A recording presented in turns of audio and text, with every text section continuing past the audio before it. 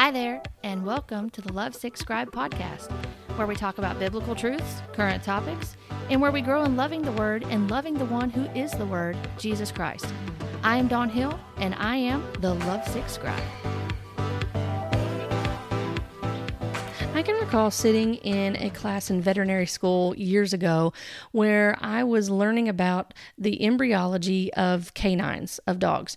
And I remember being fascinated, even at that point, of watching and reading about the development of a puppy in the uterus of a female dog, and learning about how the cells knew where to go and they came together to form the spinal column. I remember thinking about how amazing creation was. That God was the creator, and if this was that fascinating, and it takes about 61 days for a full gestation for a puppy, then how much more fascinating is it to understand and to recognize the creator and his hand in human development, in human embryology. So I wanted to talk about this topic today along the lines of abortion and what's going on in our country currently. We need to know why we believe what we believe, not only biblically, but we need to understand biologically what's going on, what God has biologically created, so that we understand the awe and the wonder of what God has done in creation, and that begins with making man in his own image and what that looks like as development is going on. So for those of you that may not know what's going on, most people do know what's going on, but last week there was a leak from the Supreme Court, and it was a draft from the decision that's going to be handed down pretty soon on a current case involving abortion related to the state of Mississippi. And this potential court case could be the decider of overturning Roe versus Wade. And there's a lot of people on different sides that are very happy about this. They're rejoicing that this could happen. And then there's people that are very upset that this could happen. When I say very upset, that is an understatement. There's a lot of rhetoric and things that are being said. Either way, there are people that feel strongly about this on both sides politically, so to speak. You know, I've heard a lot of these different reactions, and I'm sure you all have as well. And I've also been pondering on some of the arguments that have been made about abortion, such as the clump of cells argument, which that's been debunked years ago, to people claiming, I've heard young people claiming that a baby is a parasite, which I'll touch on just in a little bit. I think it's fair and appropriate as a veterinarian that I can talk about that and speak on that, having dealt with a bunch of parasites over the years in former patients that I treated, to people calling for the protection of women's reproductive health, which seems like veiled verbiage to me, to be quite honest with you. We should just call this what it is. When you're talking about women's reproductive health, we need to acknowledge that there's a life that dies 100% of the time in this. To, people pivoting back to now, all of a sudden we know what a woman is, and we know that a woman has a uterus and that they can have children, that we can have children. I have 2 children. So I am a woman and I have a uterus and I've been able to have 2 children. So now all of a sudden we magically know what women are, and we can identify them, and we want to protect their rights. To now also people even admitting that they know, yes, that's a baby in the womb, and I want to kill that baby. I don't care. That's an inconvenience. It's my body. It's my choice, which, again, it's not your body that's being dismembered. But also, too, the womb is supposed to be the safest place for a child, and it has now become a death camp for millions over the years. So I thought about one angle I wanted to approach this today, and that would be encouraging, that would really help us to understand the value of human life. I debated on different topics, such as, talking about the right versus left-leaning opinions, or, you could easily listen to political commentary on that, and it really should not be surprising if you hold a more Christian value system as far as is concerned, a biblical understanding of why abortion is viewed as murder. Then it's not going to be surprising to you when you hear people that devalue life, ignoring the rights of the vulnerable. I could talk about the many prophetic words from this year that even go back as early as the early 2000s. I looked up some of those, and there's been several prophetic words that have been released about the Supreme Court, and visions that the people have shared, and judgments that people have passed down. Even one particular prophet saying that God said that we are the Supreme Court, that the church is the Supreme Court, to also saying that the states that decide to make their own laws or side with abortion, that God's hand and his grace is going to come off of those states. There's been some interesting things, and quite frankly, listening to some of those and reading some of those prophetic words was so frustrating, because it seemed to point to that person and to the revelation they had gotten from God and really highlighting how special they were, rather than back to Christ and to the gospel, which the gospel of Jesus Christ is the answer to sin. And this is sin. Murder is sin. We call this for what it is, and it's sin. So this is how we address sin, is the gospel, the good news of Jesus Christ, shining a light in the darkness. There's been various movements in the past that are related to prophets and apostles and such that have done these movements where they'll stand outside the Supreme Court with red tape on their mouth that says life over it, or they stand outside Planned Parenthoods and things. And listen, I'm not opposed to going outside abortion clinics and ministering to women and helping and wanting to help them. There should be people doing that. The things that have been going on with that, though, is people silently just standing outside the Supreme Court, for example, and just praying, but they're not proclaiming the gospel. They're not proclaiming the solution to this sin sickness that's been going on. So we could talk about that, and that again goes back to some of these movements dip into dominion theology, that we take back some of these areas, and one of the ways that we do that is by standing with a piece of red tape over your mouth and not saying anything. When we should be proclaiming the gospel, we're not told to be silent. Rather than talk about all those things, I know I mentioned them, but rather than focus and talk about all those things, I'm going to be talking about the beauty of God's creation when looking at human development, and to inform us of what we may not know is going on in fetal development. It is amazing and miraculous when you look and think about human development. How we begin from a cell, how we begin from a fertilized cell, to that cell knows exactly where to go. It's dividing along the way. Not only that, there are things at a cellular level that are so complex and intricate going on, with mitosis going on, and all the intricate structures of the cells that are working and forming things as they go, and the signals that are going on that are sent between cells to communicate, and all the things that God created. We should be in awe of these things. And I think sometimes we forget that. And yes, there is such wickedness going on, and it can be so daunting to think about and so depressing sometimes. And you think, how evil can someone be to do such things, to kill an unborn child, but right before birth, to consider even killing a child a month after birth, which is not abortion, that's infanticide. The things that are going on in our world, they can be heavy for us to deal with, and they're grieving. At the same time, we need to remember the beauty in God, the beauty of God's creation and what he's done. And it's not by chance, by the way. This is a divine design that is in the making of creation. And specifically in human development.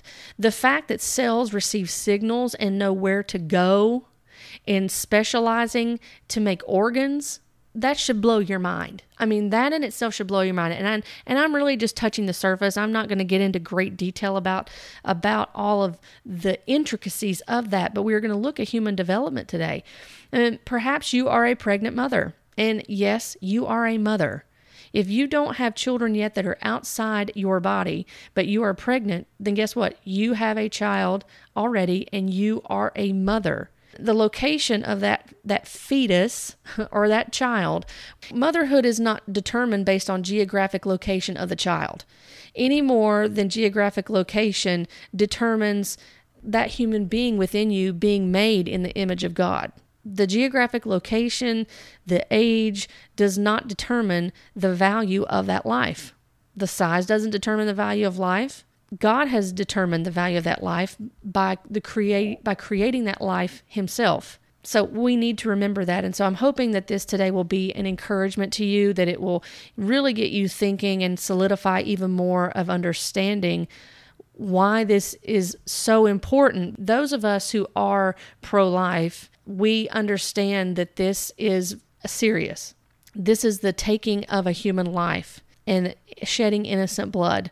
This is abhorrent to God. We want to focus on the Lord and focus on the beauty of Him being the creator and understand the value of human life regardless of size, age, geographic location. God has knit each and every one of us together in our mother's womb, and we have been made in His image. And yes, you must be a female and have a uterus in order to carry a baby through potentially 40 weeks of gestation. Contrary to some belief, a breath does not confer Homo sapien status. God has conferred that when an ovum is fertilized by a sperm. And He has determined the gender based on the DNA He created and designed to form each and every one of us. Because at the moment of conception, by the way, that fertilized egg has all the genetic material that egg needs in order to begin development into that unique human being. And that genetic material is completely unique from the mother's genetic material. It contains half of it. That genetic material is completely different. Along with that, I said it a little bit ago, I wanted to address the whole issue of the parasite argument. And I've heard some people, particularly that are in college, in undergraduate college, make this statement, and I think, that does not sound very intelligent, because I don't know if people understand what they're saying, or maybe they're just regurgitating what somebody else has said about this. Because when you look at the definition of a parasite, for example, on the CDC website, it says an organism that lives on or in a host organism and gets its food from or at the expense of its host. The CDC goes on to say that there are 3 classes of parasites in humans. There's protozoa, there's helminths, which helminths are worms, such as roundworms, hookworms. Those are 2 of the big ones that people can get. Ectoparasites. Ectoparasites are on the outside of the body. Ecto means outside. So that would be, an example of that would be lice or ticks. So the question that I come to when I hear someone say, well, baby's just a parasite. Does a parasite contain half of the genetic material of its host? Because a parasite needs a host in order to thrive. The last time I checked, parasites do not contain half of the genetic material of the host that they are abiding in or abiding on. And another definition I could provide too is that an organism that lives in or on an organism of another species and benefits by deriving nutrients at the other's expense. A lot of times what you see is that the parasite is actually a totally different species than the host that it's trying to get nourishment from. And it also wasn't that long ago, by the way, that during World War II, during the Holocaust, that Jewish people were compared to vermin and not being human. So you hear this type of verbiage going on, this rhetoric again, and it harkens back to that. And if you can dehumanize someone long enough, then it really takes away the accountability and it takes away the conviction that you're doing anything wrong. If you're dehumanizing unborn babies, then it eases your conscience, so to speak. But what really is going on is sin. It is sin and it is murder. It's the ending of a life. Another thing to consider about parasites too, and then we're going to get off that and we're going to talk more about what really matters here. But parasites do not enter a host and take months to develop into a living being, resembling the mother or the father. These are the things that you can think through as you hear an argument that is being presented. I'm giving you just one example to consider, because this is not a logical argument. And again, I would say that it's really devaluing human life. I would argue it's a dehumanization, and to really kind of argue away or to not consider what's going on. And what we must remember as believers and understand is that we are witnessing the act of calling evil good and good evil. And we are seeing a flagrant suppression of the truth. And Romans even talks about this near the beginning. It talks about that people can look around and see that God exists and they are without excuse.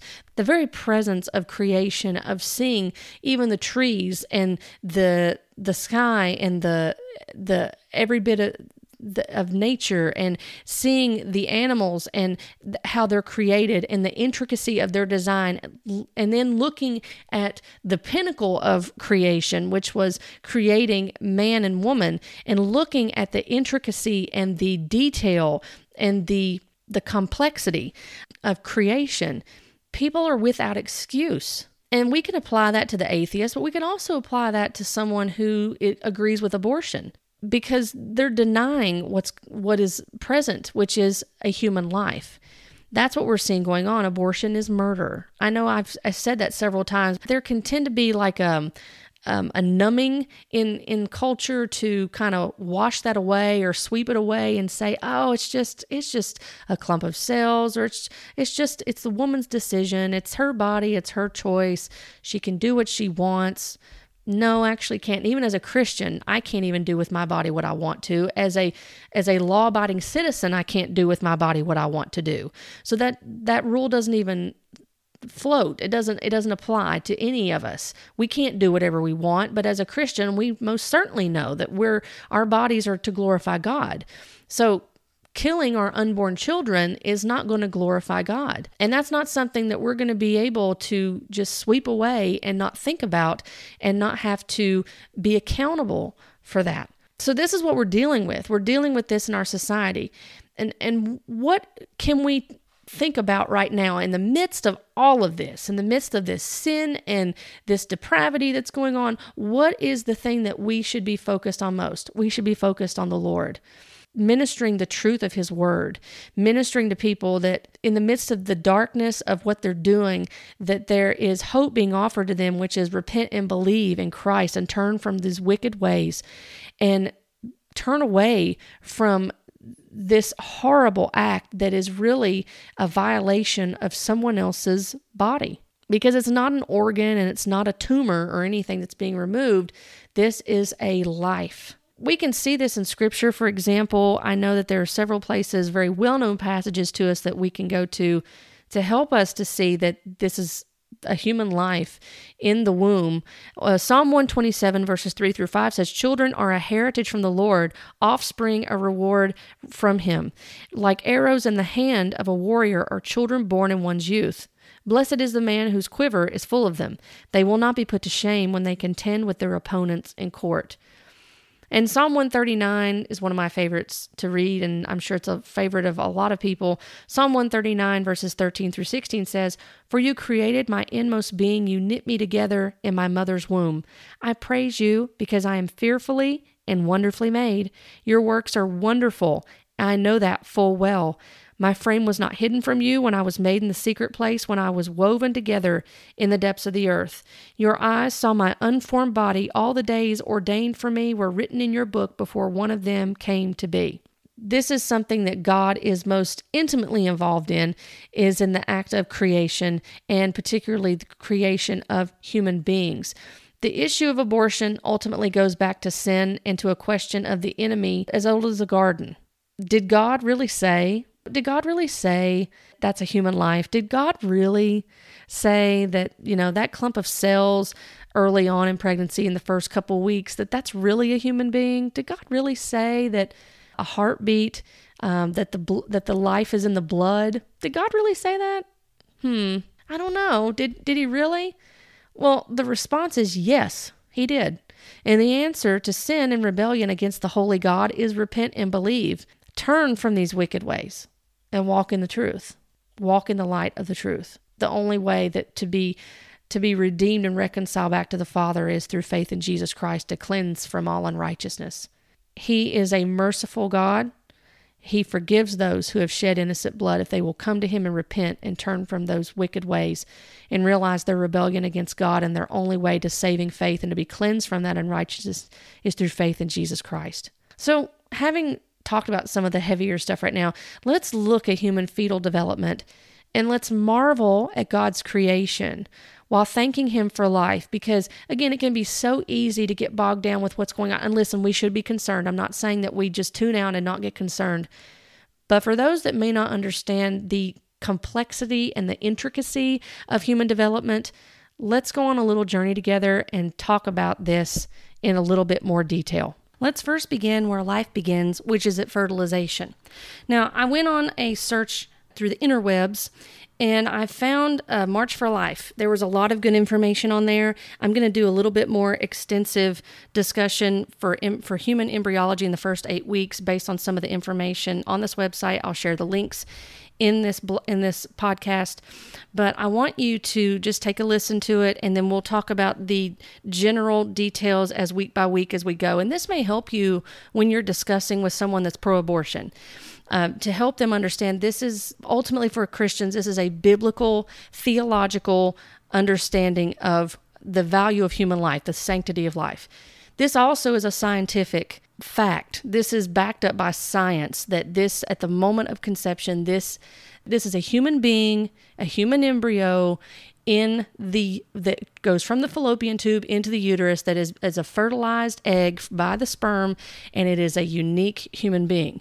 And so we're going to begin at fertilization. We're going to go in a little bit more detail. There's no way for me to go into all the proteins and enzymes and what happens on the cellular level. That is way too much detail. It goes far more descript and far more than what we need for this podcast. This is really to help us to first be in awe of God's creation, and also to help equip us when we're talking to someone, and to demonstrate and to show this is not this is both a theological or biblical issue that we are showing this is what God says about life, and also this is a scientific issue that we can back up empirically through scientific data from human embryologists that write human embryology textbooks. And it's not wrong to appeal to science, because this is something that has God's handiwork. It has His signature all over it. So life begins at fertilization. On March for Life, I'll share some of the things on here, and I'll share the link. And also there's another link that it takes you to on March for Life called Contend Projects. We're going to look at something there that helps us in the first 8 weeks of embryology to understand the gold standard for human embryology. So the question of when life begins is not a philosophical question according to March for Life. This is settled science. And at the moment of fertilization, a new, unique individual is created. There's a quote on here that says, for over 100 years, human embryology has stated that in sexual reproduction, a new, whole, individual, living human being begins to exist at the beginning of the process of fertilization, at first contact between the sperm and the oocyst, or the egg, which is also called an ovum. You may hear the word ovum. That's the same thing. It's referring to the female egg. They're both called gametes. If you've heard that, if you have a scientific background, you may have heard that the sperm is referred to as a gamete and the egg is referred to as a gamete. When they meet up, when they fuse together, that is the creation of a zygote. That sperm no longer exists by itself. The egg no longer exists by itself. There is unique DNA that comes together. There's 46 chromosomes for the man, 46 chromosomes for the woman. Human beings have 46 chromosomes. Half of that, 23, is given to that zygote, and the other half comes from the woman. The 23rd chromosome is what determines the XX or XY, and that is determined by the sperm. So this helps us to understand that at fertilization, a unique human being is created. Now, I want to share something else with you on this website. When you click and you can learn more about this, there is a blog that they did that talks about the Contend facts from the Contend Project. It says, when a human being begins to exist is an empirical scientific fact. And I'm going to read a little bit of this blog post for you. I already read the statement that they first made, the quote. And it goes on to say, when these two mere cells make first contact and fuse, immediately specific human proteins and enzymes are produced. These are not sperm or egg protein and enzymes. So these are unique human proteins to this upon fertilization or fusion. And in the result of this is a new single-cell human being with his or her own unique new human genome and complete set of DNA, which begins to exist. This is an objective, empirical, and modern scientific fact and is documented in the Carnegie stages of early human embryonic development as Carnegie Stage 1A. One of the main reasons the basic facts of life are so confusing today is because of the court ruling in the Roe versus Wade case. In his majority opinion, Justice Blackmun Darwin wrote that the beginning of human life could not be determined, saying the disciplines of medicine, philosophy, and theology were unable to arrive at any consensus, and we need not resolve the difficult question of when life begins. Most people do not know that the academic disciplines Blackman referenced have no bearing on the science of human embryology. Human embryology is the only scientific field that specializes in when a human being begins in his or her early development. Yet no human embryologist testified in the Roe v. Wade case. And so because the science has been obscured for so long, today many people still believe that the question is not settled and are making uninformed and erroneous decisions, policies, and laws concerning a human embryo and human fetus. And it goes on to talk about the Contend projects. And so their aim is to provide education about human embryology and make it simple to understand. Now, when you go to their website on Contend projects, this is at the beginning of it, just so you know where they're coming from. Contend projects is a secular, nonpartisan science education nonprofit with the mission to spread accurate information and awareness about the biological science of human embryology and when a human being begins to exist. So they work to make essential scientific facts easily accessible and to educate people in a simple and positive way as a matter of basic education and to empower informed decisions. So this would be a very helpful, there's a little 2.5-minute clip on there that talks about fertilization. They mainly deal with the embryological stage, the first 8 weeks of development in a baby. Let's look at the first trimester. So in the first couple of weeks, from 0 to 2 weeks from conception, the egg is released from the ovary. It is fertilized in the fallopian tubes, not in the uterus.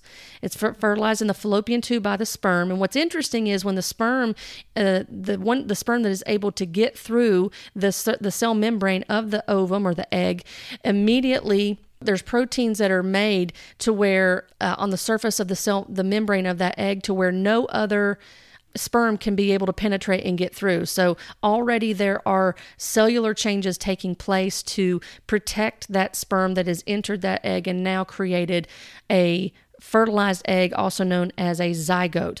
So with the fertilized egg starts to divide and form a ball of cells, and the ball of cells dig into the lining of the uterus. So I think it's referred to as the morula as it's moving through the fallopian tube, and then becomes a blastocyst. So the blastocyst is what actually attaches to the uterine lining, and the uterine lining is being prepped by progesterone, by estrogen, in order to make a healthy blood bed, if you will, for the blastocyst to be able to embed itself in and then begin to have which is called implantation, and then begin to start the embryonic development. And also when it's becoming that morula, by the way, that's when mitosis is taking place, which mitosis is a simple way of saying it's cellular division. So the cells are replicating, they're dividing, and they're increasing in number.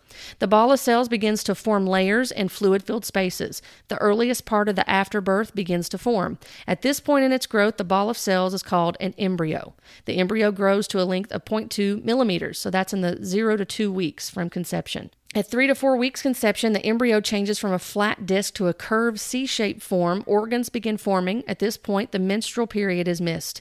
A tube forms along the embryo's length. This will grow into the brain and spinal cord. The heart starts as a tube, which begins to beat as it grows. Simple structures form on the sides of the head. They will become eyes and ears as time goes on. Limb buds, which look like bumps, start to form. Later, they will become arms and legs. And as we go into 5 to 6 weeks from conception, we see about half of the embryo's length is the head due to the rapid growth of the brain. The head starts to form the normal 4 chambers, and the heartbeat can be seen on ultrasound.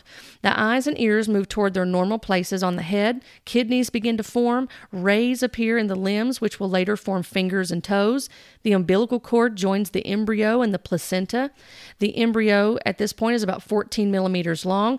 The neural tube that becomes the brain and spinal cord closes. Now, what is fascinating to me, and I hope it's fascinating to you, is already at 6 weeks, which, by the way, at 18 days, the heartbeat begins. So that should tell you, and another amazing thing is we take a moment just to pause and think about that. When you think about the heartbeat begins at day 18, this human being has his or her own circulatory system that is beginning. By the way, that circulatory system is functioning in the opposite as it does the moment that baby is born, because of having to breathe in liquid while in the womb as opposed to air, and the circulation functions completely differently because you have the patent ductus arteriosus, you have the foramen ovale that's in the heart, that's an open hole that's functioning in the circulation, and so oxygenated blood and unoxygenated blood is moving differently, and the placenta is key to this. This baby has its own circulation, has his or her own circulatory system. They have his or her own blood type. If any of you all have been Rh negative, I was Rh negative myself, and so I had to have injections done while I was pregnant with both of my children because of their the blood type being different. And so because I was Rh negative, I had to have the injections done to protect myself while being pregnant. What's fascinating also is another article that I found about why the female human body does not reject the fetus, the human being growing in the womb. Why does in a normal pregnancy, why does the woman's human body not reject the fetus? Well, there is an article on Science Daily, and it was back in June 7th of 2012, and the source was the NYU Medical Center. And in this article, you see that the researchers made an important discovery. They talk about why a mother's immune system does not reject a developing fetus as foreign tissue. So I just want to read these a couple of sentences in this of what they found. The researchers discovered that embryo implantation sets off a process that ultimately turns off a key pathway required for the immune system to attack foreign bodies. As a result, immune cells are never recruited to the site of implantation and therefore cannot harm the developing fetus. It talks about the immune system, the T activator cells and such, but the placenta also plays a role in this. It's just fascinating how this works. God's signature is all over this. And the fact that He ordains human life, He has created human life, we need to value human life because He values human life.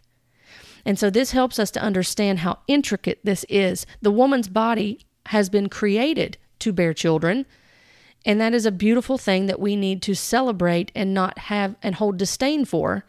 And we also need to make it clear that women are the ones that have children, that have uteruses, that were born as women. They were identified in the womb. They were identified in the womb as female for a woman, and then as a male for a man.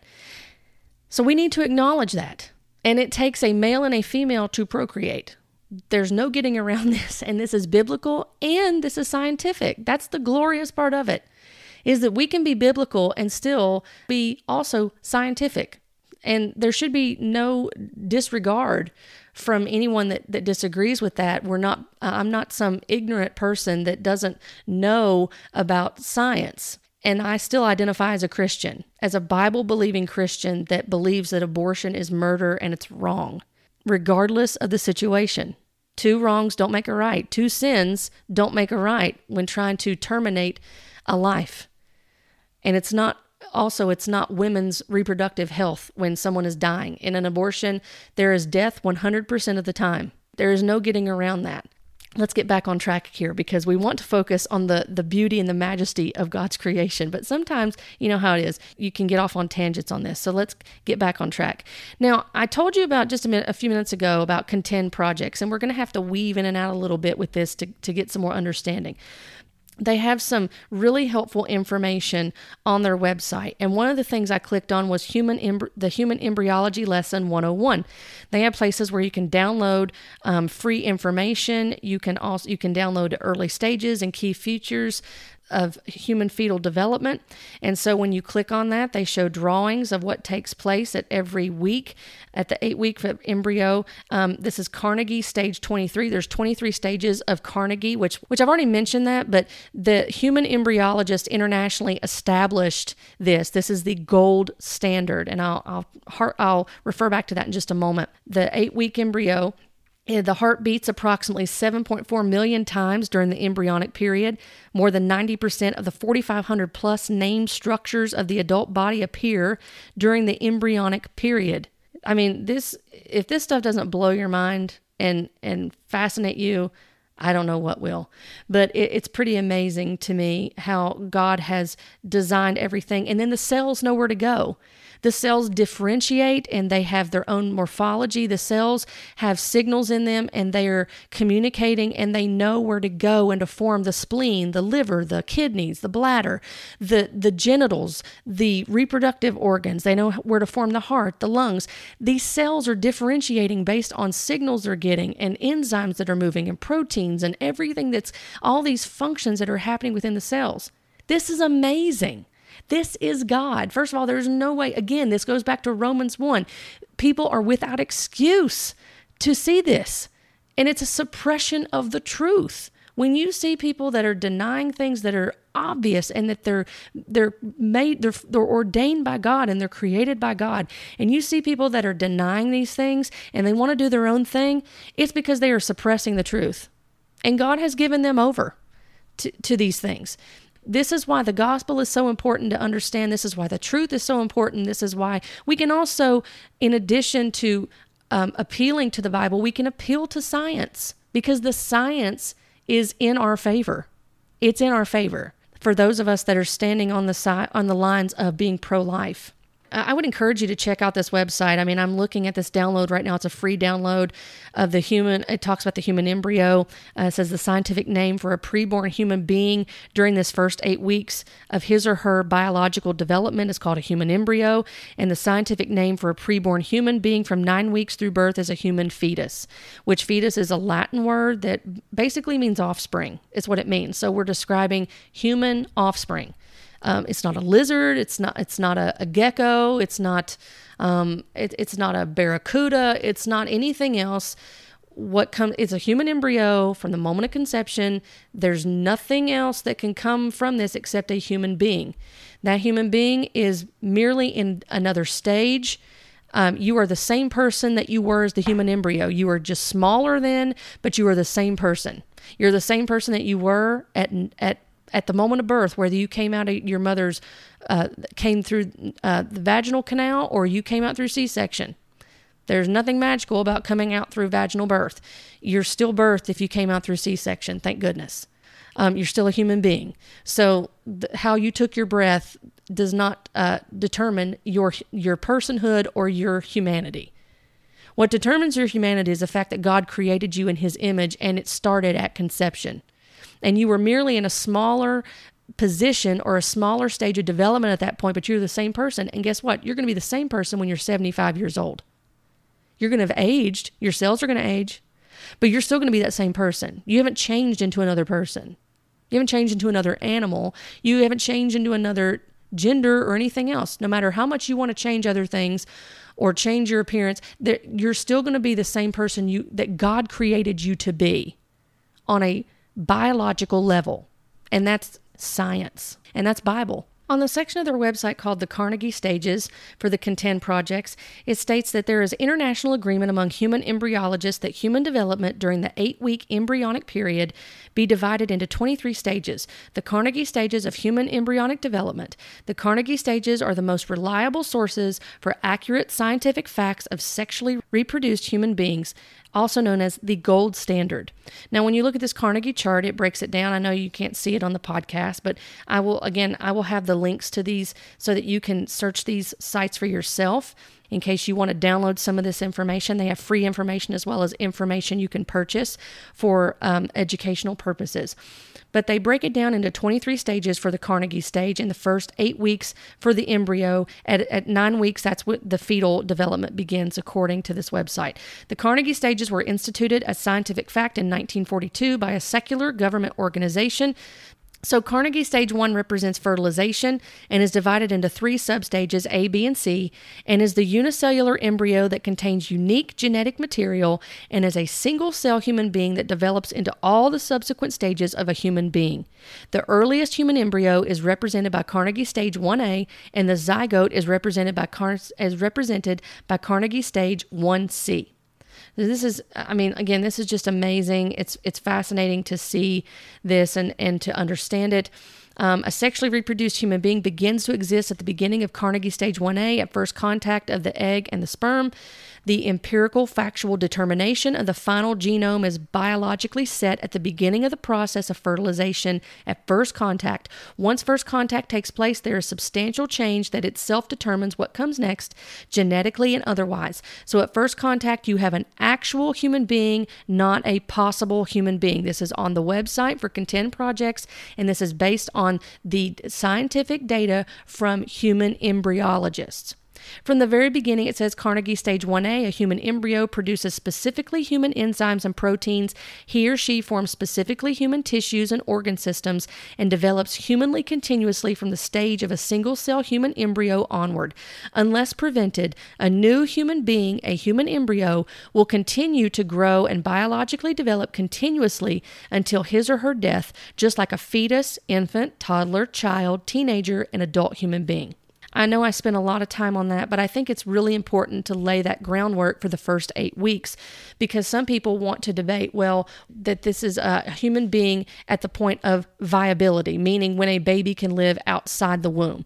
The problem is that that's been determined by, I think, 23 weeks, according to some, and it depends on who you talk to on that. But the problem is that if you stop right there, that's very subjective, first of all, and it doesn't make sense that a week prior to that human being in that womb is not considered viable. We could go in a lot of different directions with that, but the thing is that if you have a week prior that determines that you're not viable, or that you don't have personhood, or that you're not human, versus a week later, again, that's very subjective, and some people will argue that that's the point where we need to make decisions as far as abortion's concerned. But if you hold to the fact life begins at conception, then there's no line of where you need to make a decision on from there. Life begins at conception, and that's what I firmly believe, based on scripture and based on science, because I have a scientific background, but I am a Christian first and foremost. Now, as we go through here, we're going to go a little faster. Now that we understand the first 8 weeks in general of what's going on and laid the groundwork for this, which I think is a very strong support in favor of human life beginning at conception. As we see at the end of 7 to 8 weeks after conception, this is at the end of the embryonic phase. We see here that the embryo changes shape as the face forms. It begins to straighten out from its C shape. The small tail bud begins to go away. All the essential organs, including the basic parts of the brain and the heart, are now formed. So we see fingers on the hands. We see toes being formed. We see eyelids that cannot open yet. We see muscles beginning to form. We see early bones are forming. We see that the intestines are growing. Now, as we get to 9 to 10 weeks, this is when we see that the embryo is now a fetus.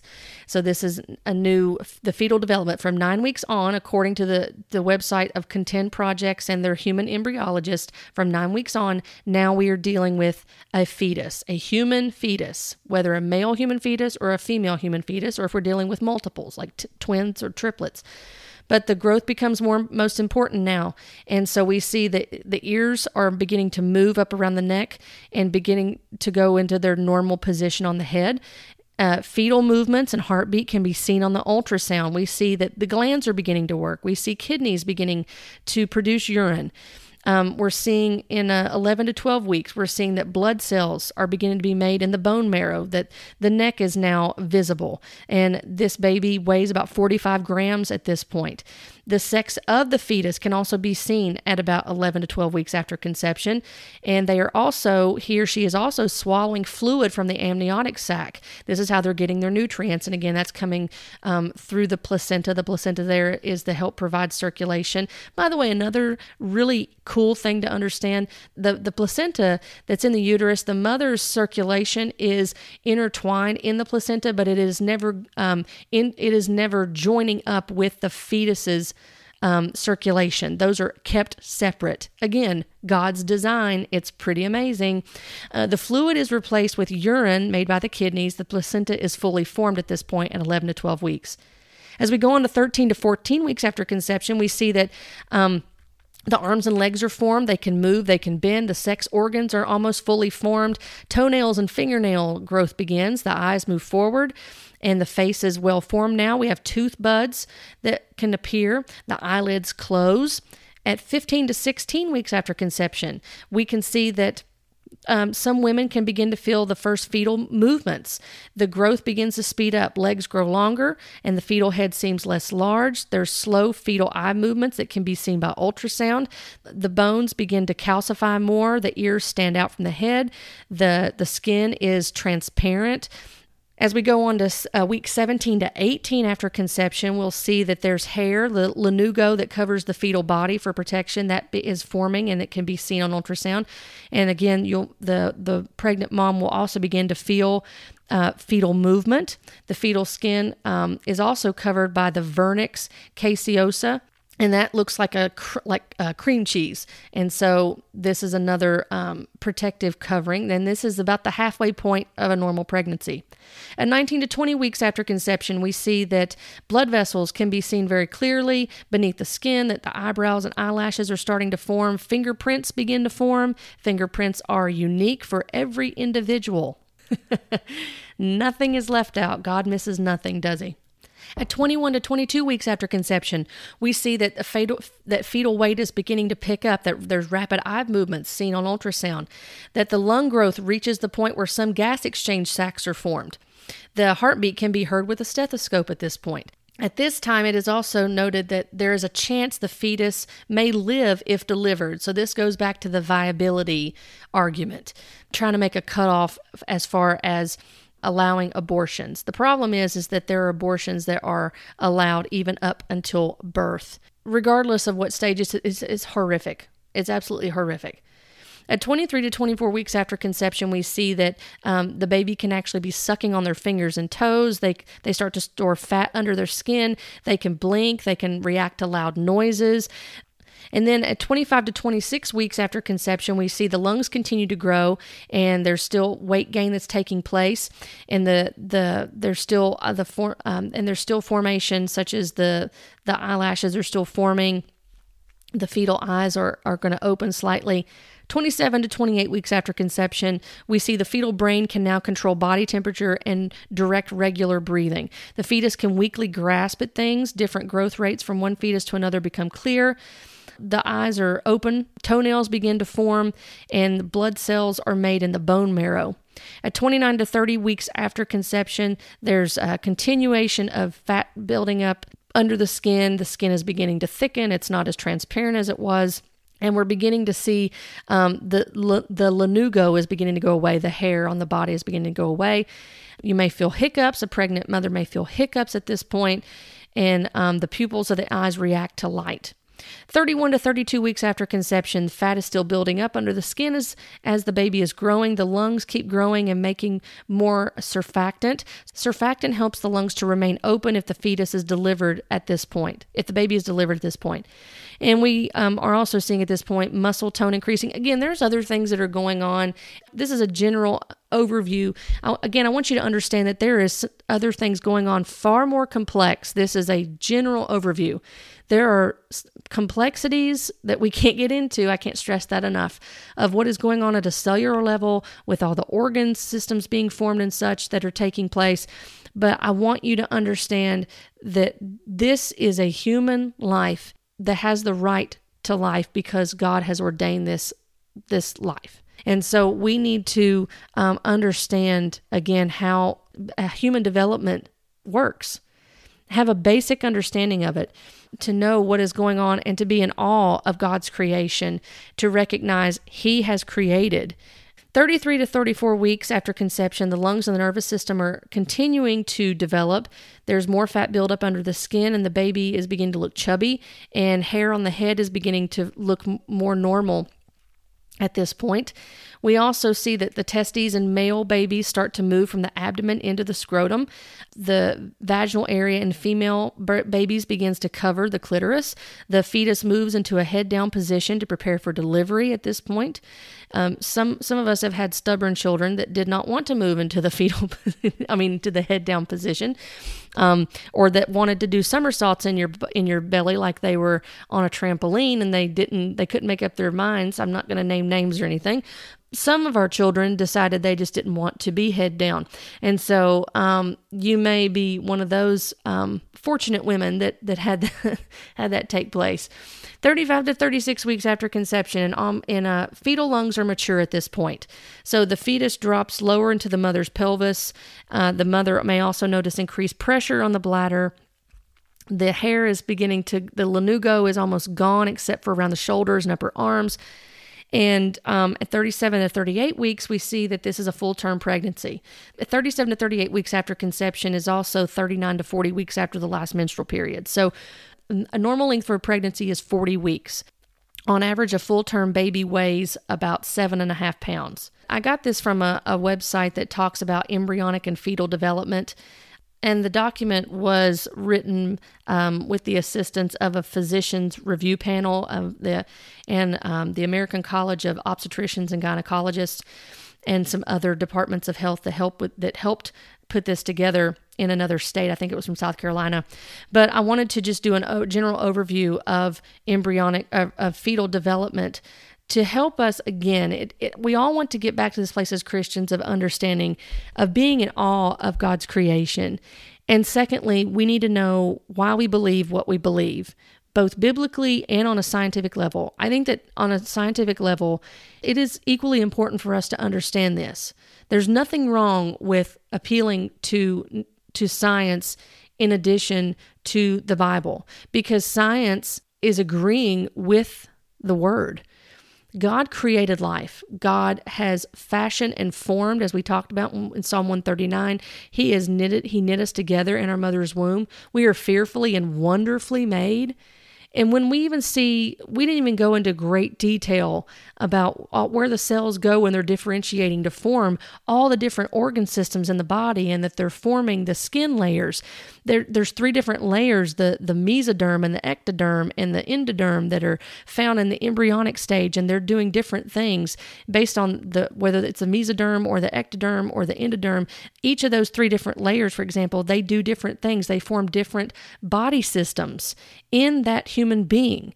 This is intricate, divine, orchestrated design. There is no getting around this. This is not by chance.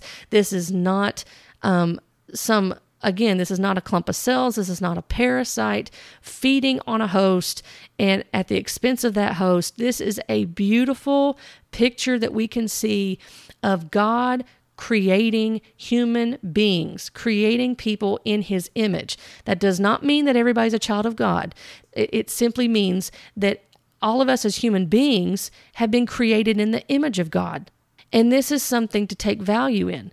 And when we begin to devalue and dehumanize children, which should be protected, by the way, not terminated, not have their lives snuffed out, when we begin to dehumanize our children, and this can happen in different ways, not only in abortion, but when we begin essentially to dehumanize by denying their God-ordained identity from within the womb, then we begin to see the deterioration of society, and we begin to see people that their hearts are growing cold, that they're hardened towards God, that they are rebellious against God.